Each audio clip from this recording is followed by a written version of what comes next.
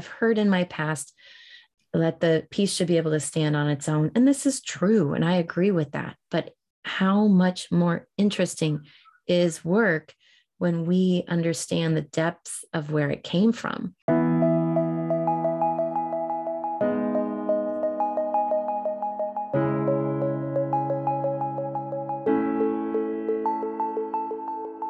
Hey, friends. Welcome back to another episode of Inside the Creative Process. I'm your host, Alicia Peterson Baskell. Today, in our short story solo episode, I want to talk a little bit about a time when I was very much affected by having a conversation with a choreographer about his work and how much that changed the way I saw his work. It's a part of why I do this podcast. There are so many reasons why, and so many stories from my history that led me to this point. This is one of those stories. But first, I have two announcements. First of all, I have a choreography class happening in San Diego for the next 2 Mondays. That's Monday, March 14th and Monday, March 21st from 6:30 to 8 p.m. Pacific Standard Time. And it is also over Zoom. So if you're in San Diego, great. Meet me at Liberty Station at the Lightbox Theater. If you're not in San Diego, let me know. DM me at Instagram at Alicia Peterson Baskell and let me know that you'd like to join this class because it's open to anyone. So I'd love to see you there. And secondly, I have created a community for us, a free community for us on Facebook. It's a Facebook group. It's called Inside the Creative Process. And I would love to have you come and join me over there where we can have conversations back and forth about both the takeaways that we're getting from these conversations on this podcast, but also things that you're thinking about in your creative processes. This way we can really form a community, which is something that keeps coming up in these interviews as a really important thing to have as artists, to have other people to bounce ideas off of so that we don't feel so alone, so that we continue to be inspired and we continue to make our work. So I'll see you over there inside the Creative Process Facebook group. Okay, so today on the podcast, we're going to talk about an experience I had with one of my very favorite choreographers of all time, Tere O'Connor. In 2004, a friend of mine recommended that I go work with Tere O'Connor or learn from him. And I found that he was offering a workshop at Bates Dance Festival, which is in Maine. It's at Bates University. It's on the other side of the country from me. So at first that felt a little scary, but I managed to get the funding through donations and my own savings. And I went, and it was one of the most, again, as these kinds of large workshops and festivals can be, it was another pivotal moment for me in my career and in the way that I viewed performance and dance. And so Tere O'Connor taught a choreography class.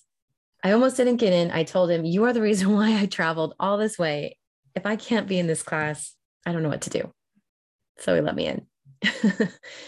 So in his class, we were working on choreography. He is so smart and he is so wise. And you've heard me say this before. He's the one who says the process makes the piece. And that had such an influence over me because what I was seeing a lot was formulaic work where somebody has established a formula for making work. And then they were using that formula time after time after time, which is fine.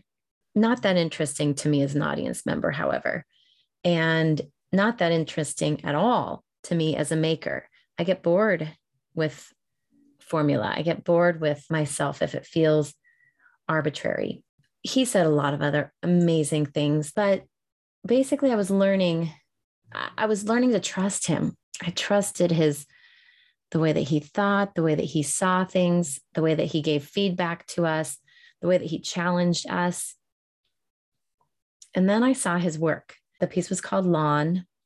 It was a piece that was described as being a provocative union of environmental issues and the poetics of dance. So I'm expecting a lot of environmental ideas to be coming up, and the earth and whatnot. And when I walk in, I still remember this was a long time ago. Oh, wow. This was like almost 18 years ago. And when you walk into the theater, it was covered in grass. The frame of the theater was covered in grass, and there's a screen. So in this performance, he's using the screen and dance, live dance. So cinematography and live performance interacting with each other. And I can say now that it was really well done, but at that time, what I felt like I was seeing was so uncomfortable. It was disjointed. It was at times ugly to me.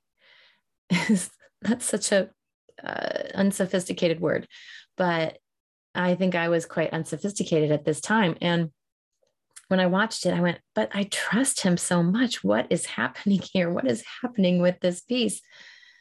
I did not understand what I was seeing at all. I did not get it. I was coming from a place in San Diego where I was trying, I was in my mid-20s. I was trying to make it as a dancer. I had been taught that I was not yet there, and that in order to get there, I needed to learn this grace in my body. I needed to learn this way of transitioning, this fluidity. And so I was teaching my body this fluidity and valuing what everyone around me was valuing as fluid, transitional, and beautiful. Right? So that's what I was starting to believe was dance. Now, fast forward back to me sitting there in the theater watching this performance, and I could not understand what I was seeing because it was not beautiful. It was interesting, that's for sure, but it was not comfortable. I did not understand how this could be a dance. And then the next day, because I was so fascinated by it, I was so fascinated by this dance that a friend of mine had an extra ticket and she gave it to me. With this ticket included a pre-show talk.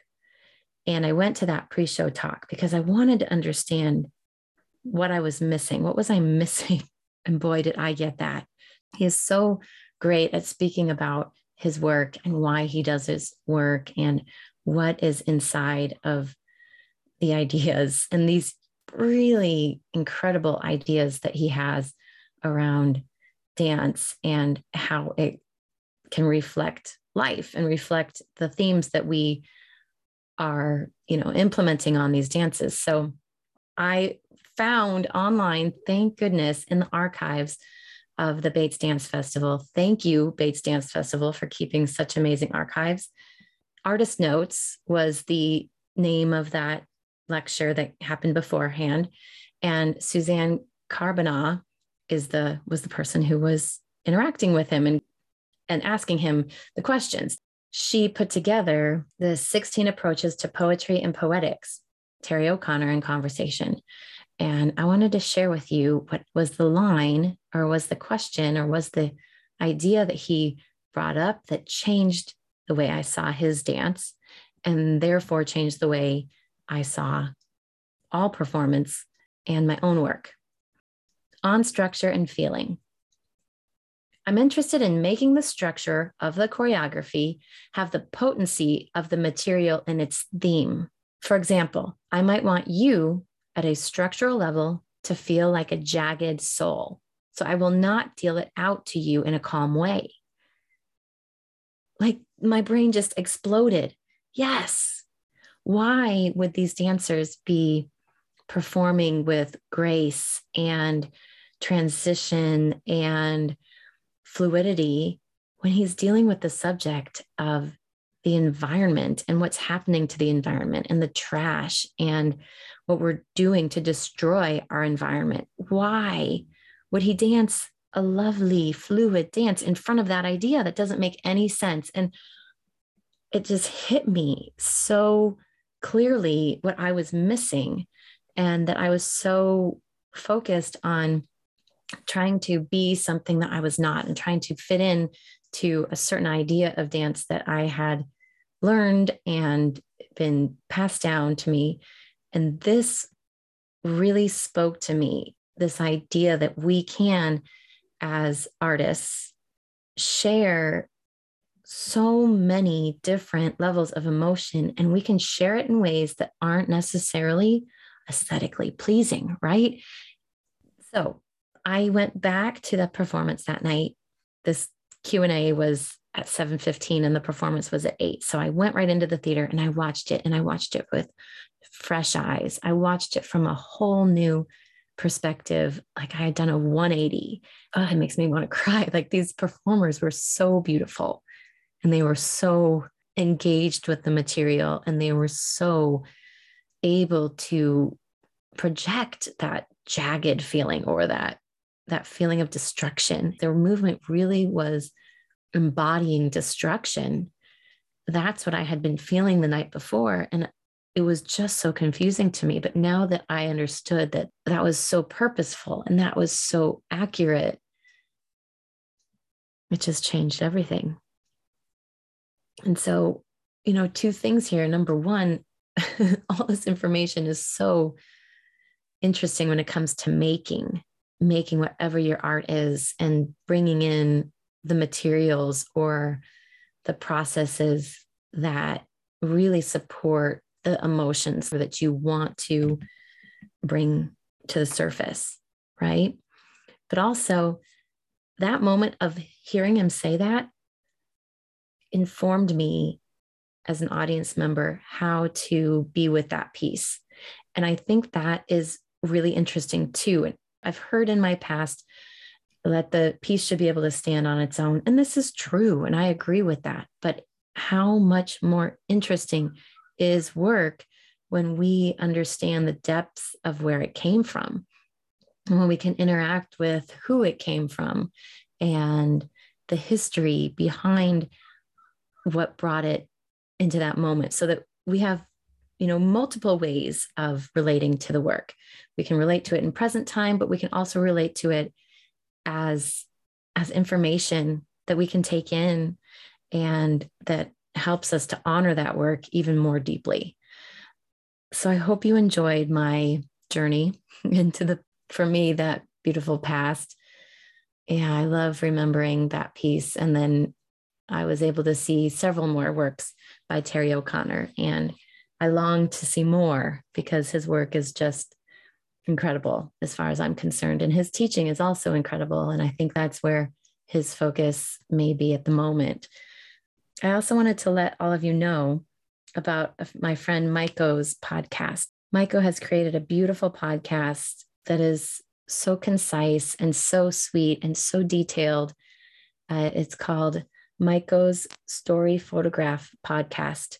She really has a way of capturing a moment in her life and bringing out all the colors of that moment and pulling us, the audience, in to that moment. And then when I'm finished listening, I feel as though I'm more present in my day, in my life, in my moments. And what better gift could we be given than that attention, that ability to focus our attention and be present. So I highly recommend her podcast. I'll link that below. And I can't wait to dive in next week with Cynthia Stokes. She is an opera director and a dear friend of mine. Again, I'm so lucky to have so many amazing artist friends. And this weekend, she is at the South by Southwest Festival sharing a piece that she'll be talking about on the podcast next week. So we've sort of timed it out so that hopefully you can also experience the work over the internet, at least a trailer for it or a short excerpt from it. It's so exciting. I can't wait for you to hear. Until then, I hope you create, or I hope you go see work, and I hope you join me in the Facebook community, and I will see you next week. Bye.